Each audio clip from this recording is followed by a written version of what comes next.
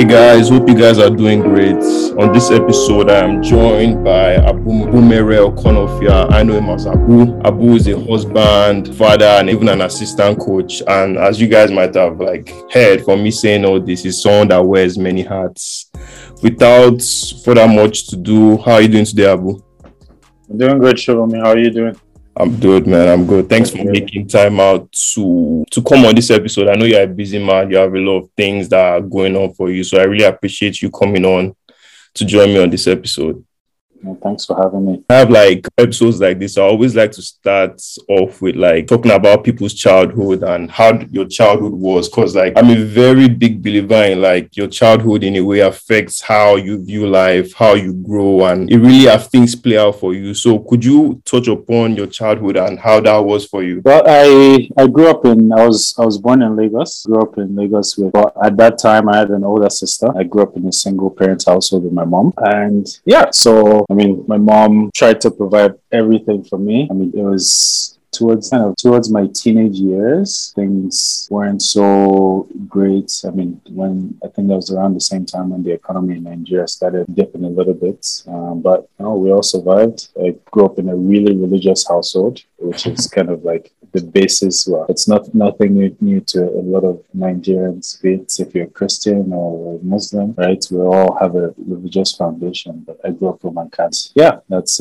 faith I've held on to. You touched upon you being raised by a single mother. Could you explain how that experience was? Because things like that can be very hard for a young man not having a father figure. Could you touch upon more of that experience on how it affected you and made you who you are today? Well, there's nothing to compare it to, right? From my point of view. However, like I said, my mom tried to provide for me. I know I was in touch with some parts of my biological father's side of the family, so not entirely close from that side of the family. I had some male role models around me, so I can't really speak to in terms of how it affected me or whether it didn't. But we all know that it's always great to be brought up in a two-parent household whenever possible, because I know for some people it's not always possible for various reasons. That's fair. I'm glad you're able to about that in a very positive light, because most people are very not open to talking about things like that, because it can really have a big effect on your psyche and things like that. And like I said, I don't know if I'm missing anything or what I'm missing. It's been so far so good. So what were your fondest memories growing up? What did you enjoy most about growing up? What do you look back at and say, oh, this was very, very interesting? I would like to go back to this time in my life for some reason, because I found it very interesting. I would say probably the time around primary school, because there's an age gap of 11 years between me and my immediate older sister. Wow. So I was pretty much raised as an only child for a long time, because she was in boarding school.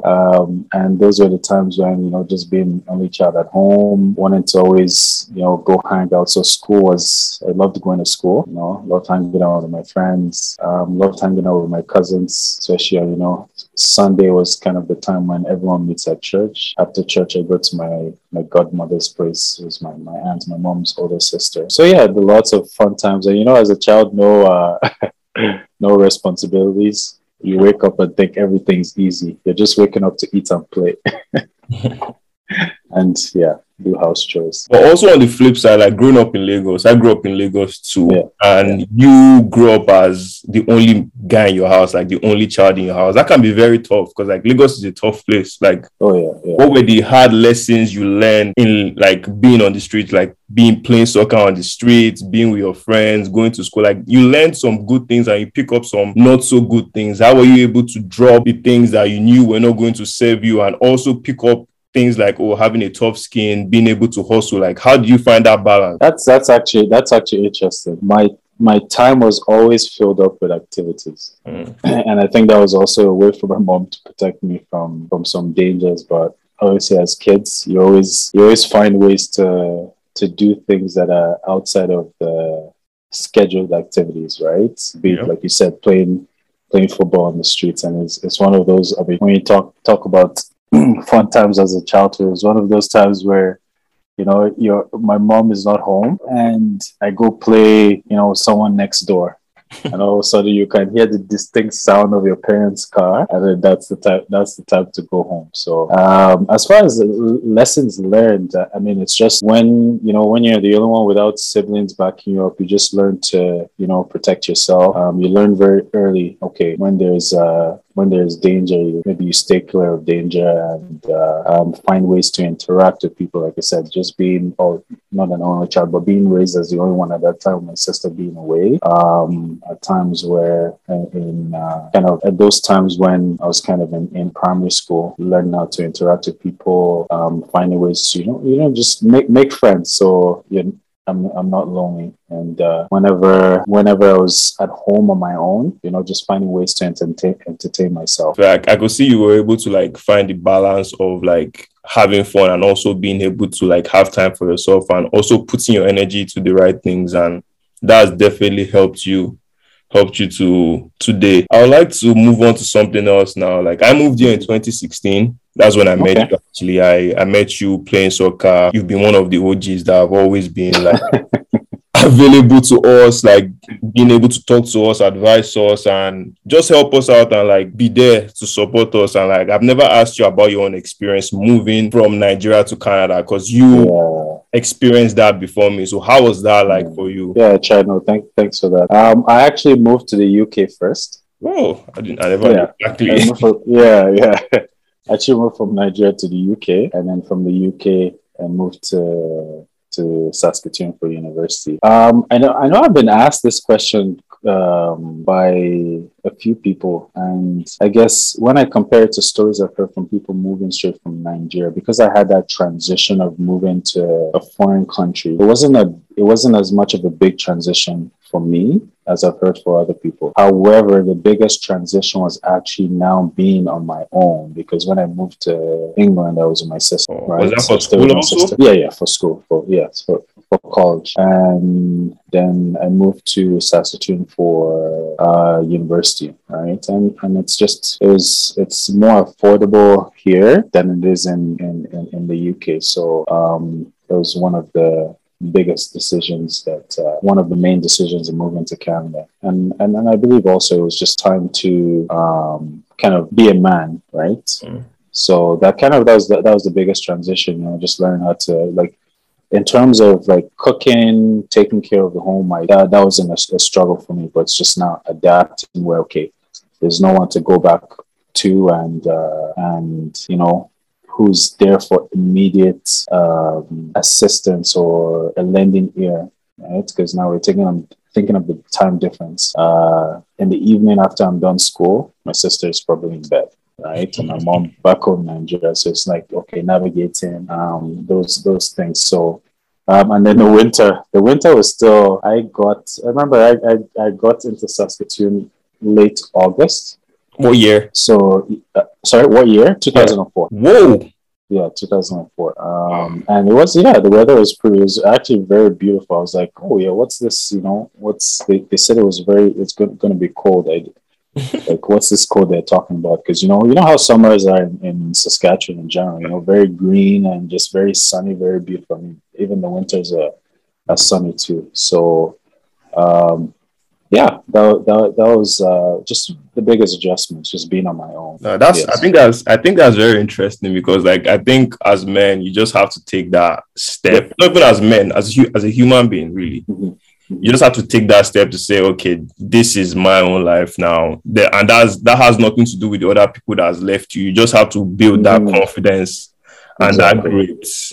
And I think you coming to Saskatoon kind of did that for you. Come here 2004. I don't think there were a lot of Nigerians back then. I don't know how the place was back then. I can never tell, but like you coming here back then really, I could say, helped with your development to who you are right now. And you came here for school, university, you studied chemical engineering, I believe. Yeah, correct, yes. And you were also a student athlete. So like I did engineering as well. I know it's hard as hell to just be a student as an engineer. So how were you able to balance being a student athlete and being able to play sports and also focus on your studies? Because like you're coming here as a man for yourself, you don't have anybody to lean on, that could be very hard. How did that work out? Actually, I think for me, look in hindsight, I think it actually worked out right, because for when I came to campus, I actually met like a group of guys right off the bat, like Nigerians who had been here for maybe within a few months to a year,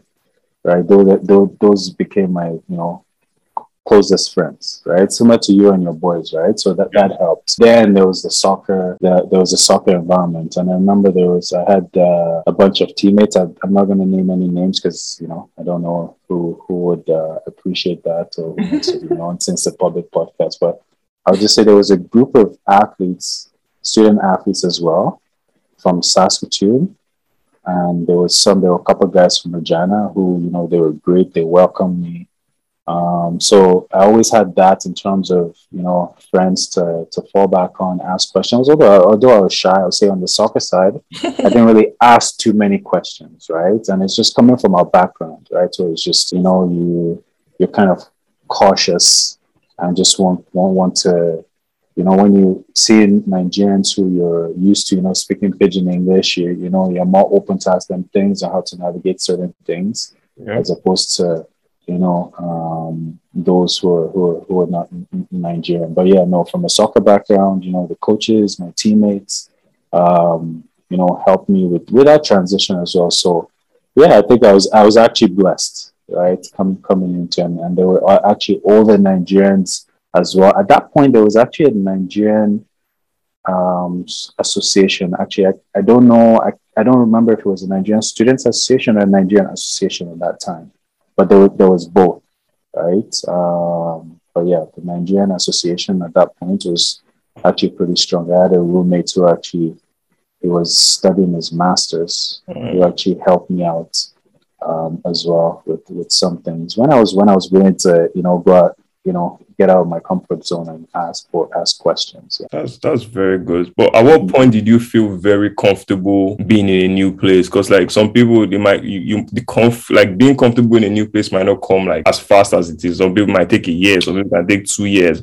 At what point did you say, okay, I'm very confident in my own skin here, I'm comfortable, I believe in myself, and I can go out and flourish? How long did that take for you? And what did that feel like going through that self-doubt or like just thinking about things twice, things like that? That's actually a very good question. I've never actually been asked that question. To be honest, I would say probably after my third year of university.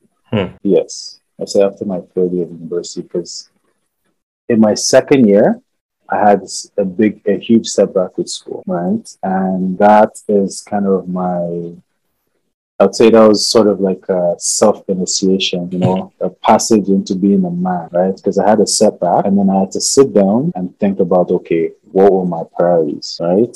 Why am I here? What's my purpose in life? And, where do I want to go? So from then it was, now how they say, choose your friends, right? Choose what you do, right? And, the habits, right?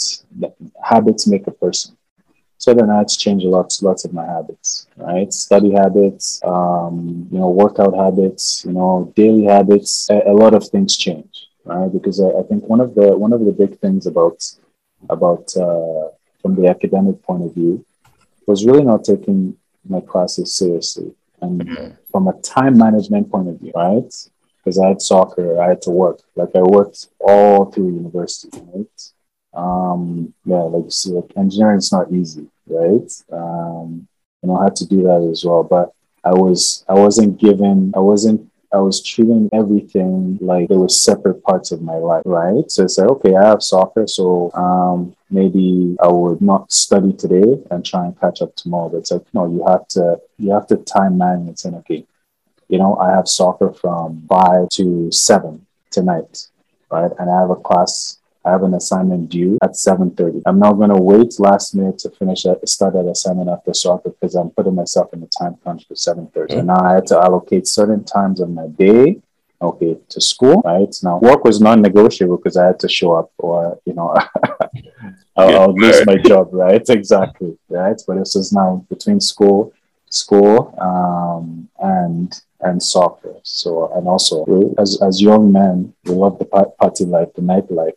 So I had to cut some of those things, some of those times away, so that I could be an effective student athlete and an effective person. That's good. So after my third year. Yeah. I really liked your answer about what do I want, because I feel like everyone always has to ask themselves that question, like, what's the main thing? Like, why are you really here? Like, there are things that like are secondary to the main reason why you're here. And I believe once people can figure out what the main thing is in their life, everything else will flow. Like, you came here for school, you found yourself playing soccer, you made friends, you knew people, but the main reason why you came here, you were falling short in that aspect, and you realize that if I can't accomplish the main thing I'm here, like everything else is not going to feel as fulfilling, because like the main reason I'm here is to get a degree and make a life out of what they make a good use of the opportunity of what people have given me. So I feel like you thinking about that and realizing that, oh, the main thing is school really helped you develop a kind of routine to figure out, okay, I have soccer, I'm still going to show up for soccer, I have work, I'm still going to show up for work, but like the main thing will always be the main thing. And like that's one thing that's helped me also with like me finishing school and having other aspects of life that I still need to attend to. And also another thing was, yeah, you could say something. No, I said correct. Yes. Yeah. Okay. Another thing was you mentioned was time management. Like people say time and money, but like you can always get money back, but like time, ideally you can't really get that time back. It's gone.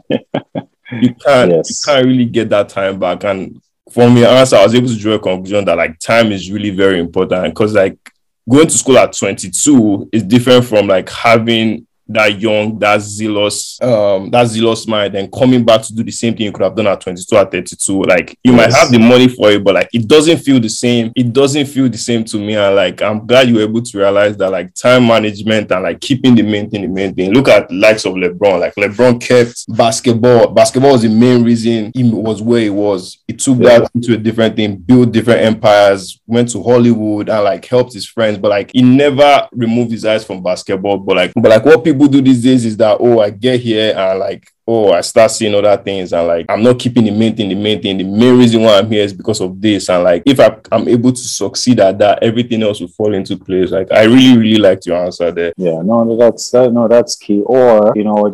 Or sometimes people think that, oh, I only have to do one thing, right, so that I can be effective. But you can do multiple things and be diverse and adaptable, but again, you have to plan. Planning is key. And so just to go back, because I don't think I really answered your question. The reason why I said after my third year, because again, I said after my second year I struggled. Yeah. So my third year, when I overcame adversity, both with soccer, with academics and personal life, and when I got through that hump, and I got lots of support, right? And I knew that was a learning opportunity for me to learn about myself, that yes, I can fail and I can overcome it. Yeah. But in order to overcome adversity, you also need to seek support from people, right? Earlier in our conversation, I mentioned, sometimes we keep things to our chest. Yeah. It's kind of a background. We're grown up with that, right? But you have to get out of your comfort zone, especially when you're in a new place. You're trying to learn new things. You have to go out of your comfort zone and seek support. Yeah, that's very interesting, because like with me too, I kind of faced that struggle of just keeping things to my chest, because like it's never been ingrained in us to also speak up. Like you just have to figure it out. Like, where do you think that comes from though? Like, why are we so keeping things to our chest? Do you think it's an ego thing, or it's just the way we were raised? Like, because I believe like you can look at it in terms of like ego. I don't want to seem weak. I don't want to seem vulnerable and stuff like that. What do you think it is really? Like, what's the main reason? I think yes, ego is a big part of it. However, where does the ego come from as a culture? I think our ego is our strength and our weakness as Nigerians, right? Because Nigerians do achieve a lot. And you reference LeBron there. Every great person or athlete has a huge ego, right? But now it's how can you manage your ego to use it effectively. So I think so the ego definitely as Nigerians is a big part of our DNA. Where does it come from? That's a long list. I think having the different cultural groups in the country kind of brings out sometimes healthy and unhealthy competition. right? Because think about different cultural groups now. It's like, okay, let's bring it back to sports. When you have different communities going for a competition, now you're like, no, I want to make sure I'm the best, right? And you don't want to reveal your secrets to the other communities so that they don't use it and come out on top, right? So that's also, I can relate it back to that, but that's just my opinion. That's I totally agree with that, because I was just listening to a podcast the other day with Draymond Green and Charles Barkley. You probably know Charles Barkley. He played basketball, and he was like, every athlete, every good athlete or successful person has an ego. Like, the main thing is how you balance it. Like, he referenced his beef with MJ. Draymond referenced his beef with Kevin Durant, and how black men, even in America, even though we're still black, but like you spoke about the Nigerian side of it, how black men always want to be doing their own thing on one side, on this side, and no one really comes together to put in their resources to like help each other grow and like help facilitate that growth. So like, I think it's very interesting that you touched upon it on the Nigerian side, and the podcast I was listening to with Draymond Green and Charles Barkley also touched upon it on that side. But like, I just feel finding the balance is the most important thing, because like, there's no successful person without an ego. It's like your ego that is driving you to say, okay, I'll wake up this morning, I want to be the best, and I'll show you why I'm the best. But it's also your ego that will say, oh, I'm not the best today, I'm not willing to ask you for help because I think I can figure it out by myself. So it's like, you have to really find that balance. Yes. Okay, that was very interesting. Now I'll move into a different side of Abu. Abu started coaching 2014 on the men's soccer team. How did you get into coaching, first of all? Good question. I think so. I've always been like, soccer is in my blood. I know some. If you know that, people who speak Pidgin will know the same. A lot of people have told me that soccer will kill you. Right? You probably understand that. So, I mean, I think it was like, I'll give credit to Bryce Chapman, the University of Saskatchewan men's soccer coach.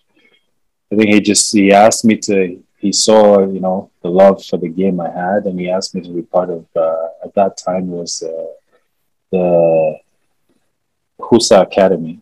And he was a TD for Aurora Soccer Club. So it was kind of around that time when I started getting coaches like, come out, help this age group, and help out for summer camp. So yeah, I think summer camp is where it really started out. And it was just like, I just love being out there, loved interacting with kids, especially teaching them about the game. And then, so yeah, it took off from there. So that's how I got involved, just dipping my toe, in the pond, and yeah, liking the feel of it. Then I guess you moved to the women's side of things, and that really like kicked off. How long have you been coaching on University of Saskatchewan women's team? Since 2015. Wow. So I'd been coaching prior to, so I was coaching in, the youth setup in Saskatoon Academy. And then in 2014, there was an opportunity to coach with the men's. And then after 2014, I think Bryce was leading both programs at that time, right? So then it was kind of like, okay, he had a few assistants, so it was just a way for me it was an opportunity for me to be more involved or have more of a leadership role within as an assistant coach, right? So the next year after that, moved to the women's team. I really find it interesting that you dabbled into coaching, because I believe like being a coach is one of the hardest things to do, because one, you have to get people to buy into whatever you are giving them or the information you are doing, and two, you have to be an excellent communicator. Like, communicator in the sense that what might work for player A might not work for player B. So like, you have to be able to read different people and get them to buy in, and also get the best out of them. Like, you might shout at player A and it's like, oh, I'm going to show coach why I'm the best player on this team. And you might shout at player B and it's going to shut player B down. It's like, you're not getting anything from player B. So how do you find that balance to say, okay, because it's like, to me, it's like a mental chess match. And I was listening to a podcast the other day of Rio Ferdinand on how Fergie was in the locker room in terms of like he's going to shout at everybody, but some players are going to get the worst treatment than other players because he knows they can take it. And if younger players see that player taking it, they'll fall in line. So like how have you been able to find that balance to being a coach? Because that's very hard. Like there are 22 players on a team. Yeah, I mean, for me, I'm naturally a very patient individual, but finding the balance is about being more patient. And that's what I believe, because like you said, you're trying to interact with 22 players, or it could be 11, it could be as little as 5, but there's some that are, you don't even need to tell them twice. It's probably just a look and they get, oh, this is what you want. So some you need to explain over weeks, over months, hours, and it's just just finding that patient, putting yourself in the player's shoes. And for me, it's still a big learning curve, right? Because from year to year, the athletes change. You learn more by yourself. You adapt your methods, your ways of communication. Sometimes it works. Sometimes it doesn't work. But I think a big growth for me is knowing that whatever you do, as long as you're doing it with good intentions, then things will be okay.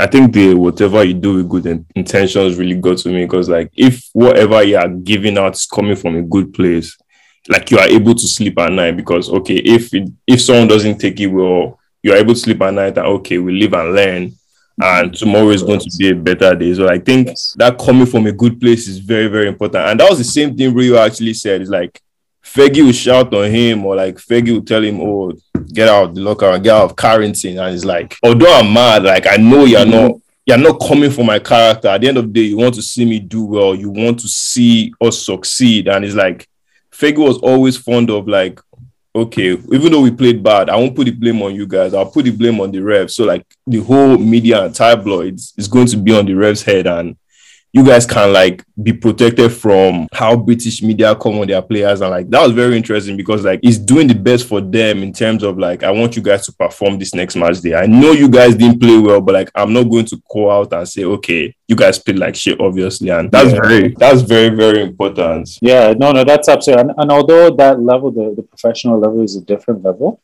Yeah. But the one takeaway from that is the timing and your delivery, right? Because you might have the same delivery, but the timing might not be right for a particular player, right? So as a coach, I also have to read those cues. I have to read the body languages, but we also have to recognize, as a coach, you have to hold a standard, right?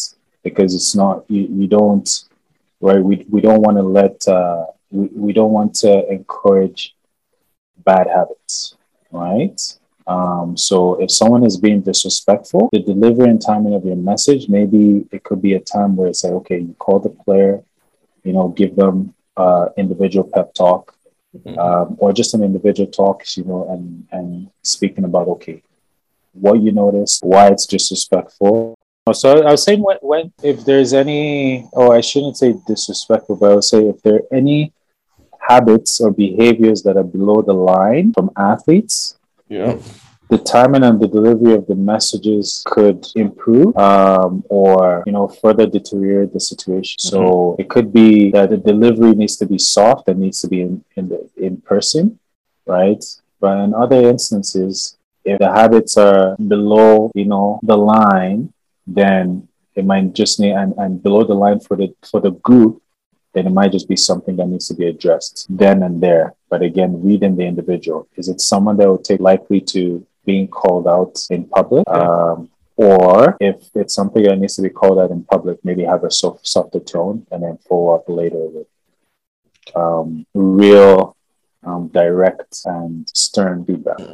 That's a very good answer, because you alluded to team culture, and like I feel team culture is like one of the most important things, because that sets the tone for for everybody, but like I've always wondered how the coaches put in a firm and strong team culture. Like, where does that start from? Does it just start from the coaches, or does it start from the vets in the locker room? Does it just start from the training ground? Like, how does that come into play? Yeah, everyone has a role to play, but it definitely has to start from the coach with a vision, right? And let's even take it one step higher. The organization has to have a vision, right? Then the coach a representation of the organization, right? And then you pass on that to the leadership group, and then leadership group, passes that on to the rest of the team. But again, building a culture doesn't take days, doesn't take, months. It could take years. But the successful coaches are the ones that can establish a good culture in as short time as possible. For in my point of view, for it to be a real culture, it needs to be something that is established over years. Like you've mentioned, Sir Alex, Rio Ferdinand. A lot of Man U fans like, oh, this is not the Man U way, right? That's because of what Sir Alex Ferguson, his group did in the 90s. So they're still looking for that. They're still looking for somebody to make, Man United the powerhouse. Right. So, when we look at Man City now, they have a clear identity. You can tell what their culture is, on the field. Right. You can tell who they are, how Pep wants them to play. So that's a good example because it changes from coach to coach. But that's why for team purpose, it has to start with the organization. Because, bad recruitment could destroy your the culture. Right. And there's also not, I want to ask you, like, I seen you coach like young kids in the morning. At that point when you're coaching them or like teaching them basics, are you looking at pointers for, okay, I can instill a certain level of standard here that will help them when they transition into the university? Or you think it's too early for them to be thinking or like trying to establish that culture? You think it's too early at that point in time? No, it's never too early. I know there's I think Jordan Peterson is big on this, where he says that from the ages of 0 to, I think it's 5, that's the time to really install good habits in them, right? In terms of, social etiquette. And then once it's past 5, then it's harder. So that's why I think it's never too early, right? And for when I'm coaching, I don't coach just for university. We're coaching to make athletes better people, to achieve whatever they want to achieve. They might want to go play college. They might want to go play university, after youth soccer, they might just want to play for fun, take their academics and their professional career seriously after that. But there's some things that across different disciplines, there's some things that I believe are non-negotiable, right? Being accountable, showing up when you're asked to, when you're expected to show up, right? Being on time, being respectful, right? Being disciplined. Those things across all disciplines, those are always things that are respected, and above all, working hard and going above and beyond, right?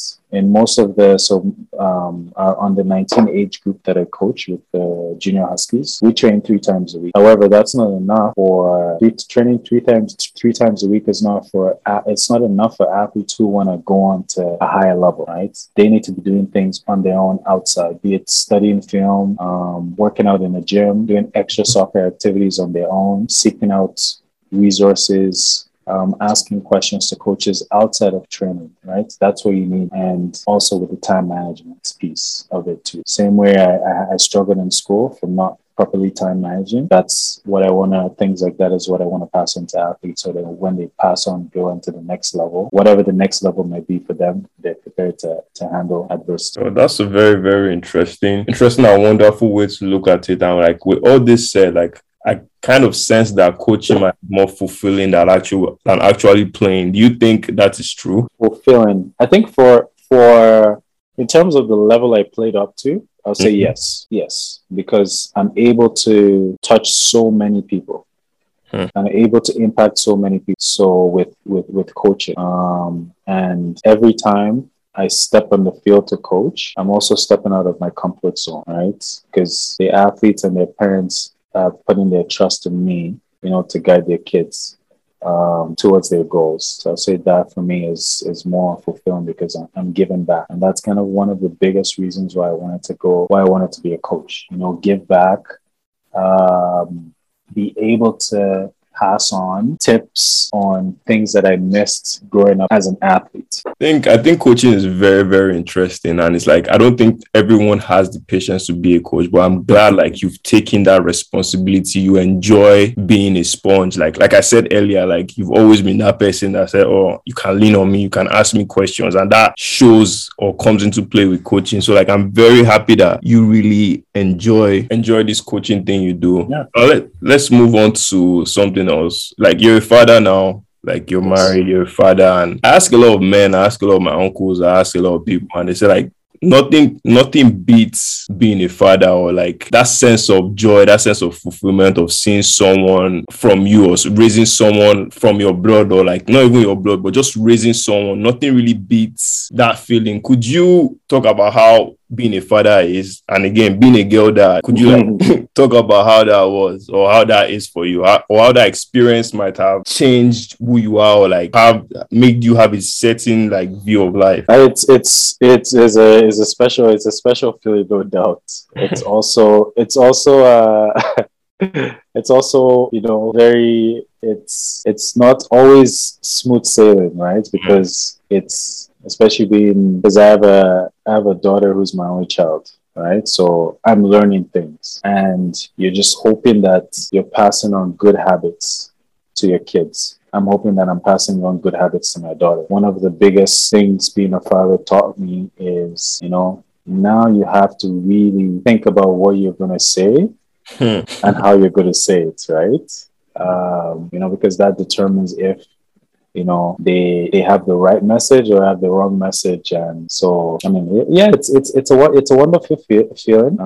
It's one of those where it's like, that's when you actually understand what love at first sight means.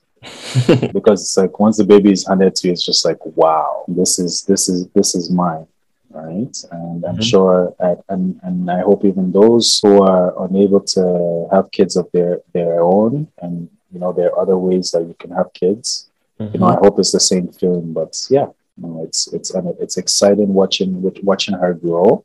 You know, acquiring different you know, skills, developing her personality. Yeah, it's amazing. And people say this for girls. I don't know. I don't know anything to compare it to, but like girls, dads are wrapped around their daughter's fingers. Is that true? Yeah. My wife says it is, but I say no. Why do you say no? Well, because sometimes I don't know. I don't think I give into everything.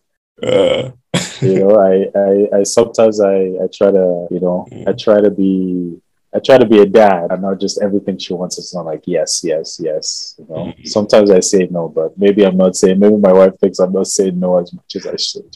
And that's very, very interesting, because Charles Barkley, the same podcast I was listening to, and it's like, a lot of basketball players have boys and they have girls, but like they never say no to their girls. Like he says, like they never ever say no to their girls. Draymond Green, same thing, never say no to his girl. Kobe had 4 girls before he passed away, and he's like that. Like Kobe played basketball, and like his girls are like the most important thing to him before he passed away. So like I just think like girls have this strong bond with their dads, especially with dads that have this strong personality, which I have. Especially with dads that have a strong personality. Like having a girl kind of puts you in a place where you have to be soft, and it's very interesting, because like you're very hard nosed, and like just having a girl just brings a different side of you. Do you think that's true for you? Yeah, yes. Yeah, I'll say so. Yes. I'm not a big hugger, or you know, I love you every minute type of person, but that's something definitely since she was born that, you know, I do a lot more. Like, so yeah, yesterday we're actually watching, because I'm trying to get her to watch, you know, shows about, you know, technology, you know, about life, you know. So we're watching something about wildlife, about cheetahs. And she doesn't like it when the cheetah is going for, you know, for a kill, right?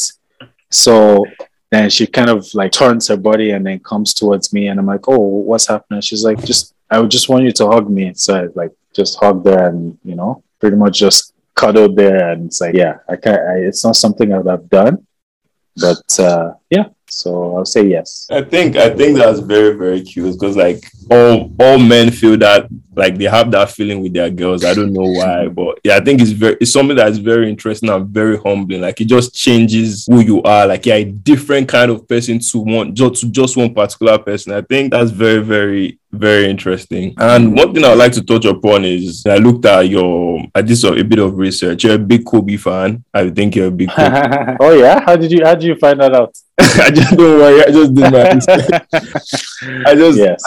I just did my research, and it's like, okay. Kobe passed away, I think 2 years ago now, 3 years ago. Like how did you feel at that moment in time where Kobe passed away? Because with me, I could remember every single emotion I felt, like where I was, what I was doing. Like how did that feel to you? And I'm a very young person, so like I feel like I didn't even experience Kobe at his peak, like 08 Kobe Powder, or Kobe with Andrew Bynum, all these guys. I didn't really experience Kobe that much, but I knew about him. But like I'm sure you were there at his peak, so like it definitely felt very different for you, like losing Kobe. Like how did that feel? Yeah, I remember I was on the way to a WhatsApp meeting, and all of a sudden a breaking news flashed on my phone. Actually, no, it wasn't breaking news. I think I was like in the parking lot looking for some information on my phone, and it's like something about TMZ, you know. And I'm like literally, I'm just like, oh no, it's April Fool's. But I'm like, no, it's not April.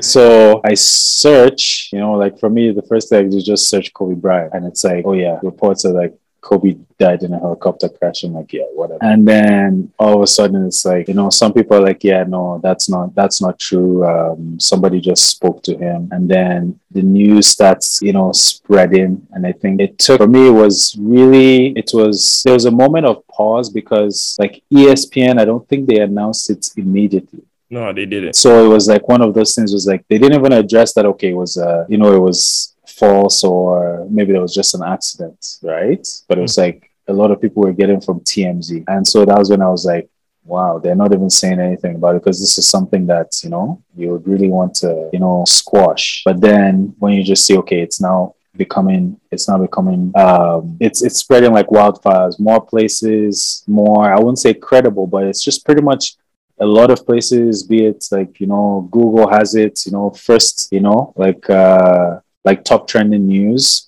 Yep. And then I'm just like in shock, and then I'm going to my meeting. I'm like, did you hear what happened? And it's like, yeah, right. And then that's how we were. So I went on my meeting. I'm like, yeah, whatever, you know, it's nothing. And then one of my buddies, who's like, you know, a big Laker guy too, big Kobe fan. That was when, you know, both of us like kind of realized that, yeah, this was true. Then at that point, just naturally, it's just wanted to find out, okay, what happened? Is it actually true? And yeah, so it was kind of it's like, it's someone that you looked at as just a special person, right? Because this was after basketball. Yeah, he had already achieved like the Oscar, you know, win. You know, he had detail that he was doing on ESPN. Do you remember the detail? Yeah. So yeah, it was like, you know, it was just sworn into giving back into the game, right? So yeah, and for it to be that way, you know, respects to his family, it's painful.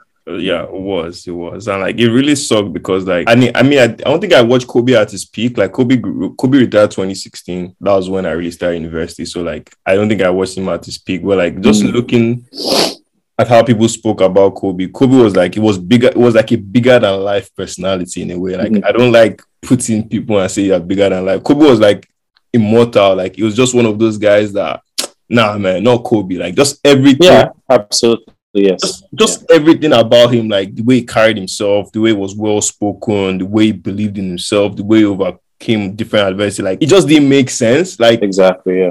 till today, I don't think it will make sense. Like, I just go about my day sometimes like, yo, Kobe's really how does that make like Kobe's release January 26th on a Sunday? I can never forget because like it stings till today. And I wasn't even that much of a big Kobe guy. Like I'm a LeBron guy, but like watching Kobe, things he overcame, Shaq leaving him, like different things. Just it's very sad. Like it's very, very sad. Not that way. Not that way. Exactly. You know, it's when someone is your favorite person's inspiration, they just take on like a mythological stature, right? So even one of the things I was even thinking about and just question about the whole situation, like from the stories I hear about Kobe, he's on top of everything. Yep. So what I was thinking, how would he go into like a faulty helicopter, right? And that was one of the things I was thinking of. He's on top of every single thing. I'm sure he wouldn't have, gone into a faulty helicopter. But now when you hear, when you hear what's being published and, it was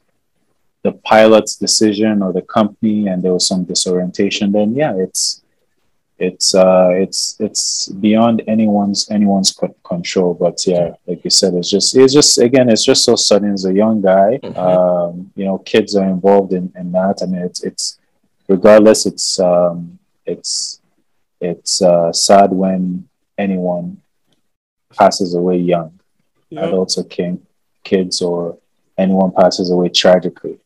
From where we're from, it's like everyone prays to die old and in their sleep. So yeah. So on a more lighter note now, what's your favorite Kobe Bryant memory? What do you think about Kobe did that I'll never forget? That's a good question. I don't have one. However, there was actually a quote that I came across, and it was something that I saved on my phone as a reminder from Kobe, and it says, "I was probably born a scorer, but I was made a winner. Whatever works, whatever wins championships, wins games. That's what I do." So it's like, when you hear of that just put his mentality into a different class. Because for me, it was like, you hear stories about, Kobe just wants to score every time, right? He's selfish, is this, is that.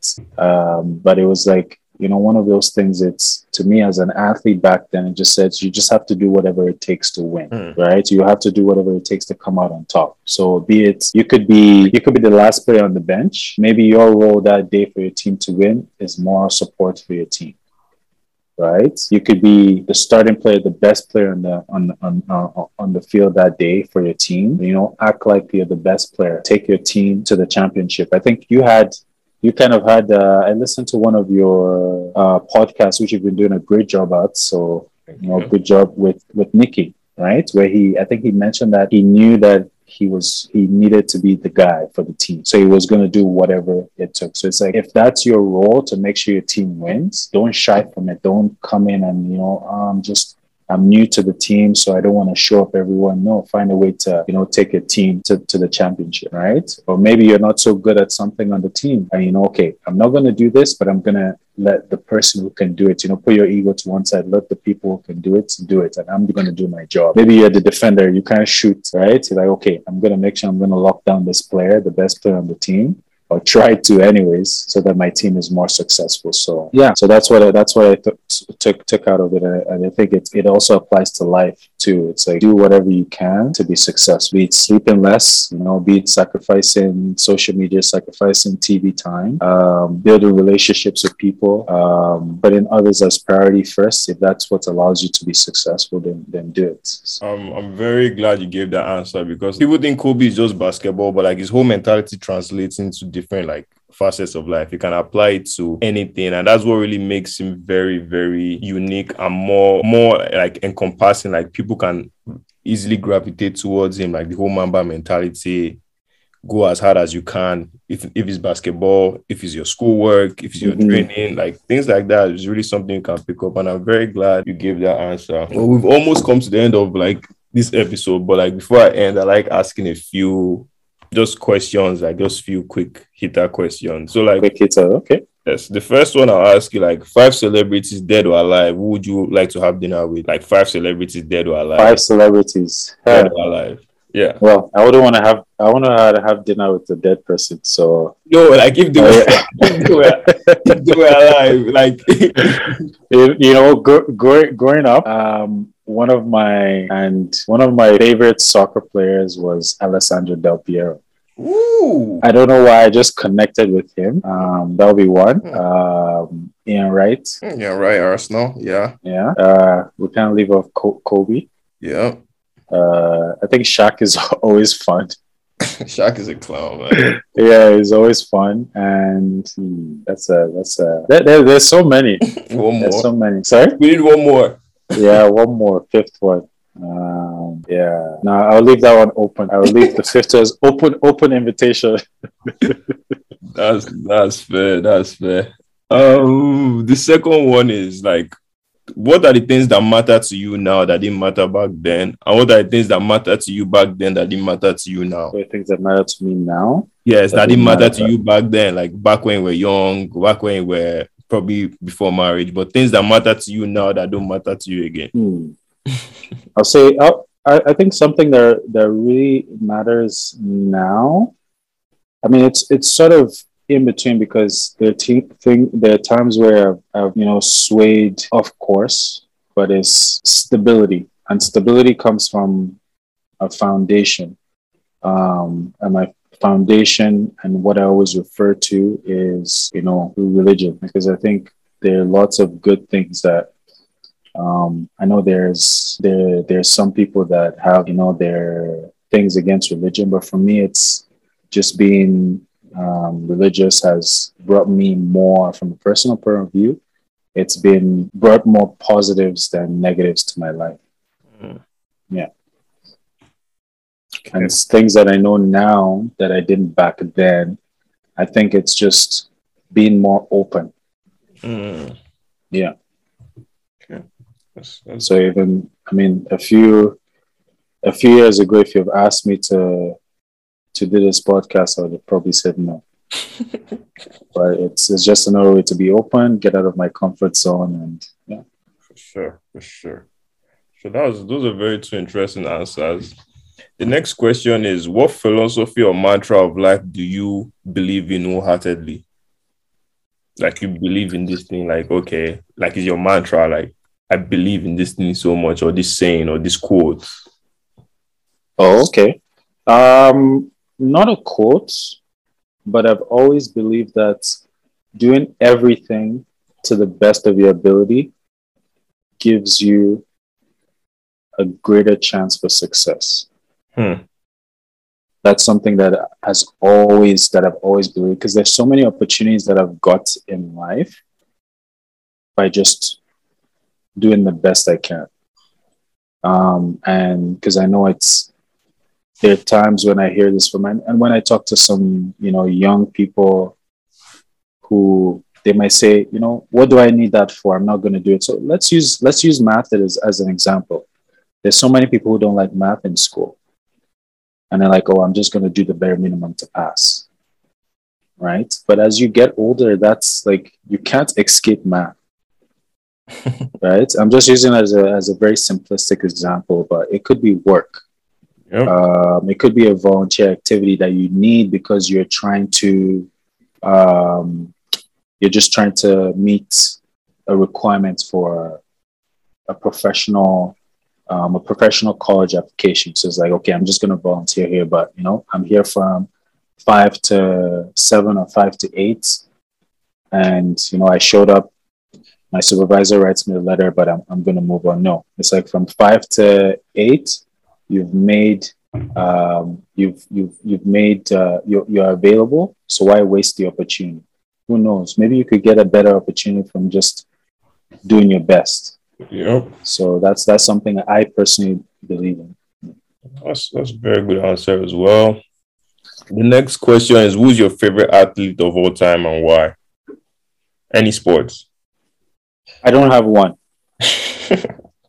Yeah, I take inspiration from a lot of people because I respect, and the reason why I don't, because I actually even I've learned from my teammates. I've learned from people that I coach, even as an athlete. I am always open-minded. I learn from my athletes who I coach now. They might not know it, but I learn a lot from them. So I wouldn't say, yeah, there's one person. I just try to pick up good habits in everyone. That's very interesting. I didn't expect that, but I could see why you could have that mentality. Because that's the way you are as well. Just giving people different nuggets and tidbits. So like, why not get different tidbits and nuggets from other people? And the last question I have is that what's the best advice you've ever received and what's the worst advice you've ever received? Oh, wow. Best advice and worst advice. I think best advice, probably the one that I can remember now is enjoy busy. Enjoy busy. Could you explain that more? I think I was having a conversation with I forget who it is, but I was talking about how you know how you're having conversations with people and you're like, oh, how are things going? I'm like, you know what, it's pretty busy. I don't know how I'm going to, get through. But it's like, someone told me, enjoy being busy, right? Because that means you're actually doing things. So I'll say for me, that's kind of what resonated, because when you're not busy, you're idle.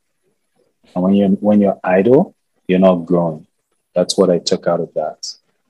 So that's why I say it's the best advice I've been given. And worst advice.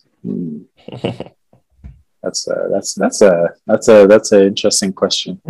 I can't think of one at the minute, because you know why? Because whatever I'm given, I try to apply it and adapt it, because there's a quote, or there's a proverb from Ishan, where it's kind of my family is from. Yeah. It kind of when you translate it, it kind of says that one does not reach old age in a day. So there's a reason why people give you advice, and you have to try and be open-minded. So I wouldn't say it's if it was bad advice, I haven't noticed it, because if it doesn't sit with me, I just I don't use it, but I at least give it at least I'm open-minded to anything that I'm given. I think that's a way to look at it also, because like to me, I believe some people give you advice and say, oh, never go out. You can say never go out of your comfort zone. Like, that's a bad advice. Yes.